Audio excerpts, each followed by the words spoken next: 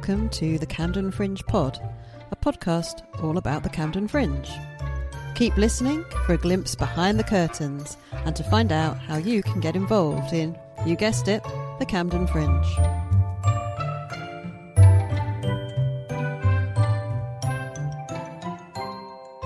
Hello, welcome to the Camden Fringe Podcast. I'm Michelle. And I'm Zena. And it's October. It's gone chilly. It has. Feels like the Camden Fringe is a long way past now. Yeah, it does feel like it was a while. I suppose it's not that long. It's only 6 weeks ago. Wow. But it feels like longer than that. Lots happened. Today we have an interview with Cyril Blake, who was a participant in this year's Camden Fringe. And he was also a very keen viewer of other people's shows. So we talked to him about how his show went and things that he liked, venues he liked, going to see things on your own. It's really worth listening to the experience of someone who just really sort of flung himself into the whole thing, and I think he tried to get out of it as much as he could. He rang the pips out of the Camden Fringe this summer.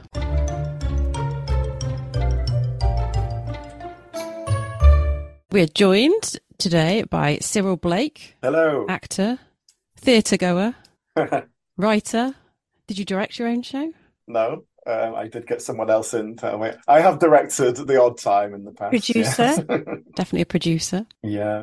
So you did your show Bonding this year at the Hen and Chickens? That's correct, yes. How did you find the experience of doing the Camden Fringe? Was it your first show? It's the first time I've ever put on my own show. So it was a one-person show that I wrote and produced. And that's the first time I've kind of done any of those things. I've done fringes before, but I've always just been an actor brought in. And you know how these things are. You might help alongside the production or whatever, but I'd never had to sort of take responsibility for everything in quite that way before. It's a bit of a steep learning curve, to be honest. But that was always the intention. That was the whole point. It was like, let me put on a show and learn from it and then hopefully be better next time. What were the key things you think you learnt this year? Is there anything you can pass on to performers for the future? For me personally, from my experience, do everything about 3 months earlier. That was what I learned. I signed up to do the Camden Fringe. I sort of committed to it in April, and it was very much a deliberate, okay, I've got this idea, I want to do it. I haven't got a script yet, but I know what I want to do. Put the dates in, get that deadline, because I work to a deadline. And that, that gives me several months to work with. I thought that's okay. And then I ended up getting a part in a play. And so that sort of wiped out a couple of months suddenly. And so I found myself in the middle of June and I didn't have a script and I didn't have anything. I had the concept. I knew what I was going to do, but I needed to write it all. And then everything that I just had never done before, the press release, publicity, social media. I'm not very good at social media, so I was having to get to grips with all that, Instagram and everything. Everything I was doing was fairly new to me, and I just needed more time with every single thing. So, yeah, give yourself plenty of time. Don't rush it. Yes. And don't panic when you're the day before the show and you're absolutely convinced you're not ready. Just have to push through. How did the performances go? Honestly, they went really well in the end. And I say literally 24 hours before the show, I was not thinking it was going to come together. And again, it was a time issue because I was so focused on learning it, getting it in my head, that I felt like I hadn't given enough time to actual performance in rehearsal. And the fortunate thing for me was obviously I wrote the piece. And although it was sort of semi-autobiographical, it wasn't me as a character, but it was, it was my mannerisms, my voice and all that. I wasn't really doing a character as such. So that made it very easy for me to just be natural, let it come out, and it'll be okay. And that's basically what happened. But I would have really liked a whole lot more rehearsal time. But in the moment, I did it, I got it done. Literally the few hours before the show, we managed to do a full dress rehearsal and it went okay. So it was like, okay, I think it's going to be all right. And then, the actual performances, I was really happy with them and got really good feedback from people, most of whom I know personally. So you got to kind of take it with a pinch of salt. But you've had some nice reviews as well, haven't you? Yeah, I managed to get a couple of reviewers in despite putting all that stuff out very late as well. My press release went out very late. Again, something I've learned from. But I listened to the podcast, a few episodes specifically about how to put together a press release and things like that. Mm-hmm. So I found that really useful, actually, as someone who'd never done it before. So thank you. Oh, you're very welcome. And so are you London-based? Yeah, I live in Brixton at the moment. You can probably tell from my accent I'm not a London native, but I've been here quite a few years now. From Yorkshire originally. We've just had, about 18 months ago now, Brixton House Theatre opened, the first new theatre in Brixton for decades. And maybe we can try and incorporate Brixton into Camden Fringe. I tell you what, there's definitely lots of like small venues and interesting places to do things. And there's a great tradition of music hall in Brixton. The reason I asked if you were London based, I mean, the reason we've got you on the podcast really is because it's unverifiable, but I think probably you're the person who saw the most different Camden Fringe productions in 2023. Can you tell us how many you managed to watch? I saw 35 shows. And that was less than I intended to, because there were things I wanted to go see and then couldn't for one reason or another. I ended up taking a whole week off to focus on my own show. So, yeah, I saw lots of shows, and I really made a conscious decision to throw myself into it and try and absorb as much as possible, because Camden is relatively local to me. I thought this is my fringe. This is my local fringe. It cost me a couple of quid to get up there on the tube. It's the affordable one I can do. So you use your performers pass? Yes, the lovely people at Camden Fringe provide us with a performers pass, which gives us discounts, or in a lot of cases free entry to shows. And that's down to the venues, I think, that decide what the discounts are going to be, or some shows will put in their own specific deals. But most of the venues, and a lot of the big venues like Hen and Chickens, the Etc., Lion and Unicorn, they basically have a deal where, hey, if there's seats available, turn up, we'll let you in. You know, so you don't get priority over people who are going to book. There was a few that I didn't get into because they were sold out. But it meant I got into most shows for free. I can give you some numbers if you like. Yes, please. Because I kept a tally. I'm a sort of spreadsheet kind of guy. Brilliant.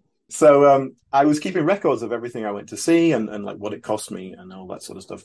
And I can tell you that in the 35 shows, I spent a grand total of £42 on tickets.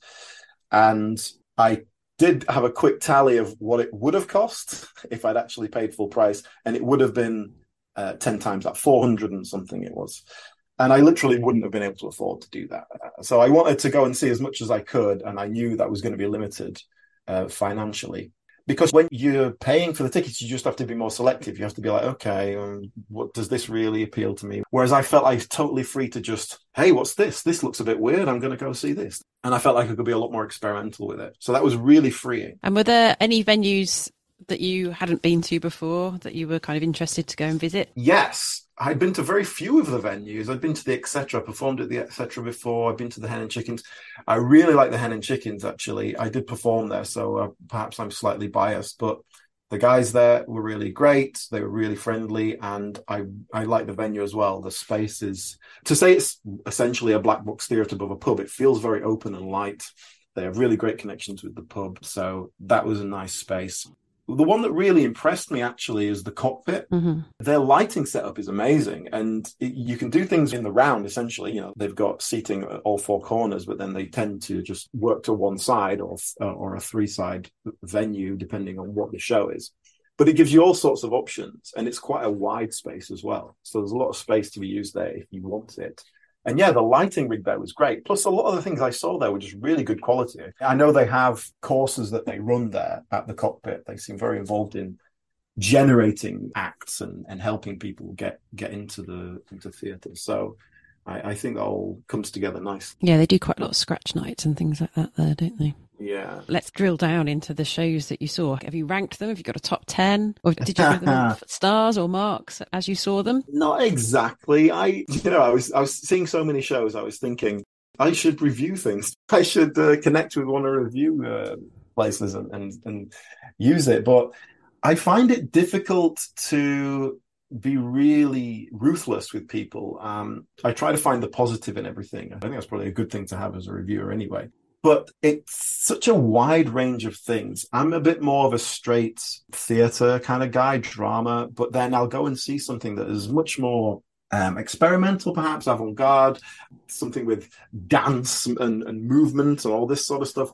And it's something that I struggle to connect with, like from a performance point of view, because it's not something I've ever done. But every now and then, something like that will really grab you, and it completely sort of go, oh, wow, this is a whole new realm of possibilities. Yeah, it's difficult to compare things. I can tell you a couple of things that really jumped out at me that I liked particularly. Yeah, please do. The one that I definitely would say was my favorite and absolutely jumped out to me was Faustine, which was at the cockpit by Light at Midnight, I think.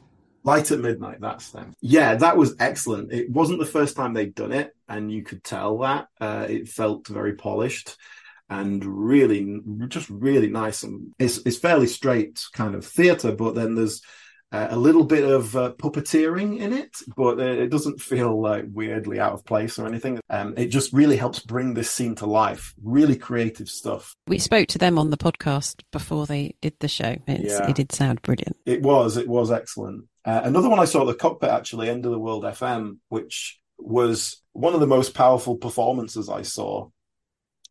He's called Kevin something Murphy, and he'd written it as well, but just the absolute passion and energy that he put into the performance was excellent, and an engaging show as well. It is difficult to do an engaging one-person show. Like that is a bit of a challenge. I'll tell you another one I saw that I really liked because it was right up my alley, and it was called The Lodger. It was written by one of the cast. They were all from Rose Buford School.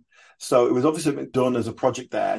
And that was telling in the fact that the parents of the family were played by, 25-year-olds. That was the one thing that made it feel like a student production, which is not quite what you want, but they performed it excellently. But it just kind of jumps out at you a little bit. But it was really sitcom-y, and that's kind of my thing. I actually do a podcast about sitcoms, the history of British sitcoms. So that is definitely something that appeals to me. When I write stuff, it tends to be kind of lightly comedic. So that was one that really made me go, oh, yeah, this is my kind of thing as well. And did you see any of the improv that was on this year? Because we had a huge wedge of improv taking place. I didn't really, because, like I say, I'm a bit more of a straight theatre guy. I was seeing a lot of that. I saw a little bit of, not exactly stand-up, but kind of stand-up derived pieces, like Wife Material, which was a couple, and one is more of a poet, one's a stand-up. And so it was kind of stand-up-ish, but there was a narrative there to it as well. And I didn't see any improv. The other factor as well, and I don't know, how do you feel like this? Like going to see stand-up or going to see improv or something like that feels like a social activity. You go for a drink afterwards, all that. And, I did manage to find people to go with me to certain things, but generally I was going to stuff on my own. I think you go to see a play, that feels okay. But I feel weird going to see a stand-up on my own. Like there's something about the shared nature of laughter that makes it feel a little bit odd. Yeah, that makes sense. I don't like watching comedy on the TV on my own. It's lovely to talk to you about this because as the Camden Fringe is in progress, people kind of assume that we go and see everything that's on, which is completely physically impossible for an individual to do anyway. But we don't have much time to go and see shows. So I think between us, we saw probably 10 things this year.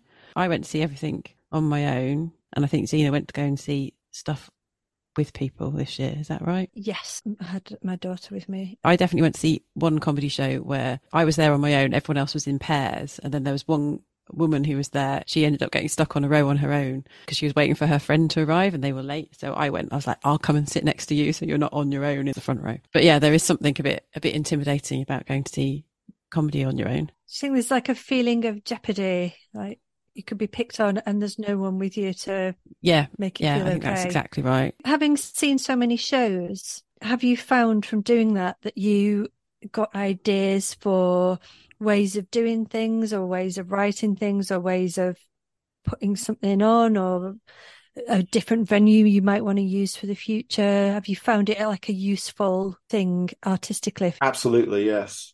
In fact, my inspiration for my show was a show I saw at Edinburgh Fringe last year called Yippee-Ki-Yay, which is being very successful at the moment. And that kind of was the starting point of me kind of creating my own show. That's why I love to go and see things. It is really inspiring. Even if you see something that's like you walk away and go, wow, that was rubbish. You can often kind of take something out of it, even if it is like, well, I definitely won't do that. So lots of inspiration. And yeah, seeing different venues is really good. Seeing the different ways they can be used, I find that really interesting.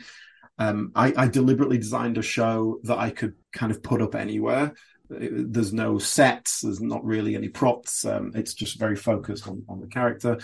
But that was because I have an idea that I'm going to take it on and do it elsewhere. So I've been to a couple of places that are essentially stand-up venues.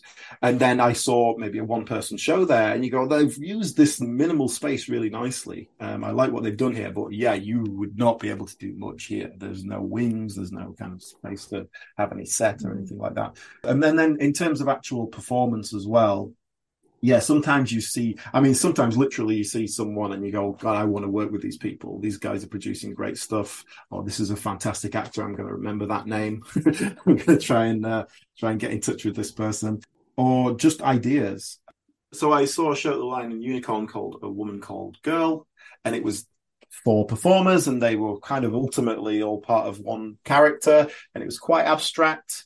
And it did sort of take it to about 2/3 of the way through before it started to pull together and you really sort of worked out where they're going. But it was a lot of movement-based stuff. And again, it was really great to see stuff like that I think I could never do that. I would never write that. That just does not create in my mind. But someone else has done it and they've shown how it can be done really well. And I actually spoke to those guys. I talked to a couple of them afterwards, asked about their process and how they worked it up and all that sort of thing. And so meeting other people and questioning them was always good. I tried to do that as much as possible. But again, that was something that was, you hang about after the show and you take some 20 minutes to get out or whatever. But the problem is if you're on your own, like if I was with a friend, we'd stop and have a drink or whatever, but you're just sort of hanging around in a pub and you look a bit weird.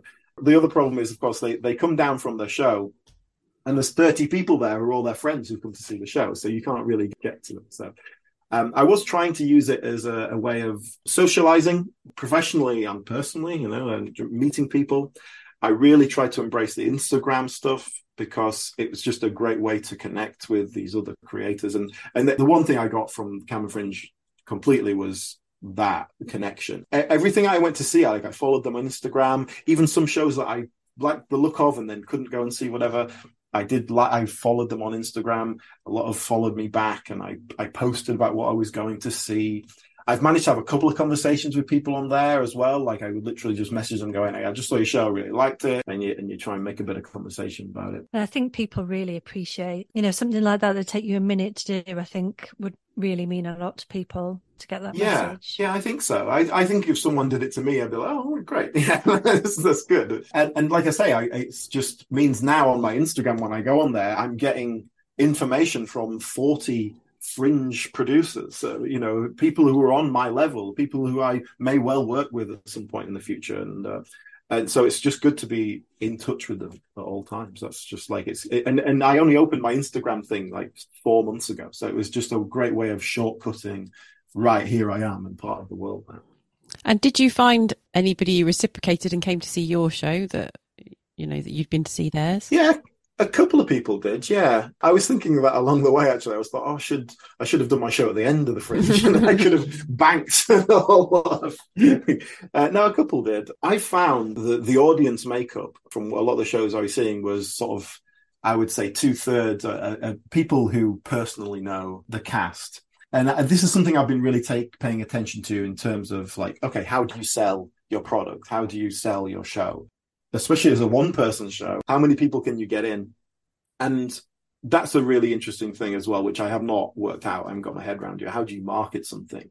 And I can say, based on the things I've seen at the Fringe, audience size has not got a lot to do with the actual quality of the product necessarily. It's about how you connect with other people, how you sell it. What have you got? Like, what have you got on paper, not the actual final product, but what have you got to kind of go, hey, look, this looks interesting, doesn't it? And marketing opportunities, I'm learning all that. I'm trying to learn as much as I can. Well, I think your show's definitely got good potential for marketing because it's about James Bond. Yeah. That is a hook to hang it on. Yeah, and not to be sort of too commercially crass about it, but that was a very deliberate choice. Last year at Edinburgh, I saw a show called Yippee-Ki-Yay, which is about Die Hard, and it was a really great sort of retelling of Die Hard, but then it was connected. It's a poetic retelling of Die Hard, actually, but then it's interwoven with this personal story. And I thought that works really well. You've got this really commercial, marketable asset. Everyone looks at it and goes, oh, look, Die Hard. Or in my case, James Bond.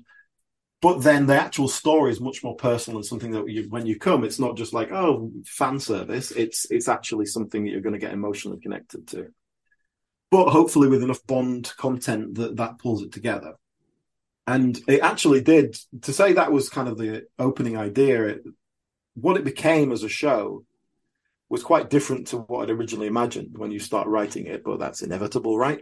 But I really do think it came together well, and it did combine those elements, and it did manage to pull in the Bond references and all that sort of stuff. So I was really happy with how it came out. And certainly as a first draft of a show, this was the first time I'd done it, there's room to expand it.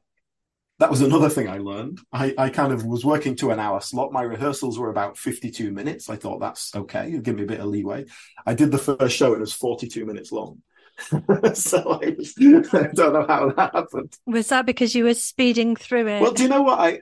I asked a few people and they said it didn't feel rushed. It didn't feel fast. So that was a good pace. But I just, but that it's good because it means I've got room to expand. I don't have to sort of take too much out. I can stick another 10 to 15 minutes in there and expand a few elements, which now having performed it in front of people, you can go, oh, hang on, yeah, that feels a bit rushed. That didn't come together the way I wanted it to.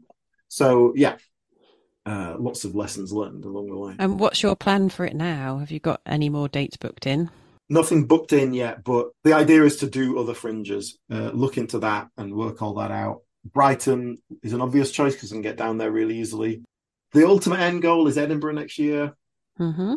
That is sort of dependent on a lot of things, financial mostly. Working out a way to do that in a way that is affordable, which is obviously everyone's challenge, isn't it? It is, yeah. So you should have a listen to our podcast with Holly. She's World Fringe and the Rural Touring Network and touring shows in general. It might be a good one for you. Good, yes, I will check that out.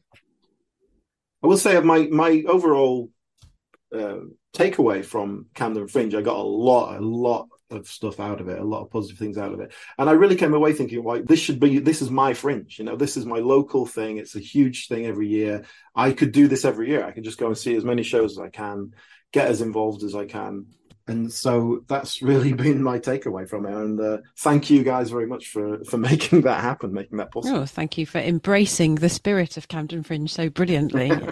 Tell us a bit about your podcast. I do a podcast called the British Sitcom History Podcast.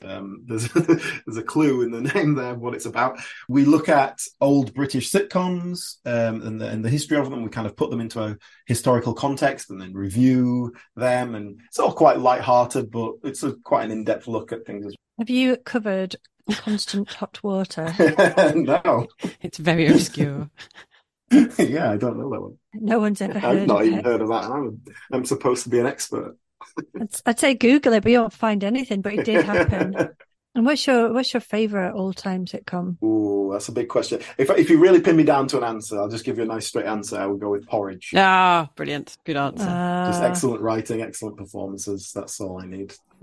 I would love to do a stage version of Porridge. That's definitely something that's on my to-do list.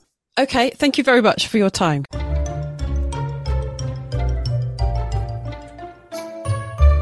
So we will be starting to think about 2024 soon. But before that, let's think a bit more about 2023. Cyril mentioned some of the shows that he really liked. And I know at least one of those is being performed again. So The Lodger is on, actually this week at the Lion and Unicorn. It's on until Saturday the 21st. Neverland is also on at the Lion and Unicorn next week from the 24th to the 28th of October. Also worth noting that the Etc.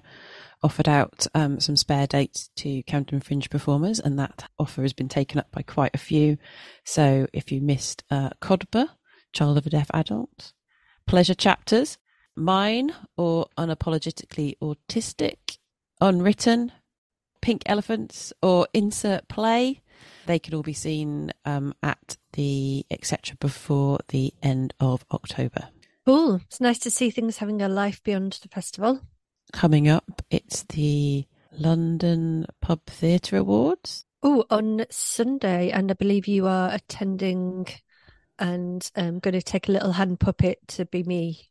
Yes, exactly. I shall be taking Puppet Xena. Hopefully there'll be lots of Camden Fringe folk there. Fingers crossed. I think there will be. What did you want to say about 2023? About 2024. Yeah, that one. 2024, which obviously is a date very far in the future in the midst of like space exploration and Dr. Spock, can't possibly be next year or in a few months. Yeah, just starting to think about getting it all set up, ready for opening applications in January. I've been thinking about what we want to do the same, little tweaks we want to make, little things we want to add on, stuff like that. I like this bit when you can be sort of thinking a little bit creatively about what you might want to do before it's too busy to be able to think. Goodbye. Goodbye.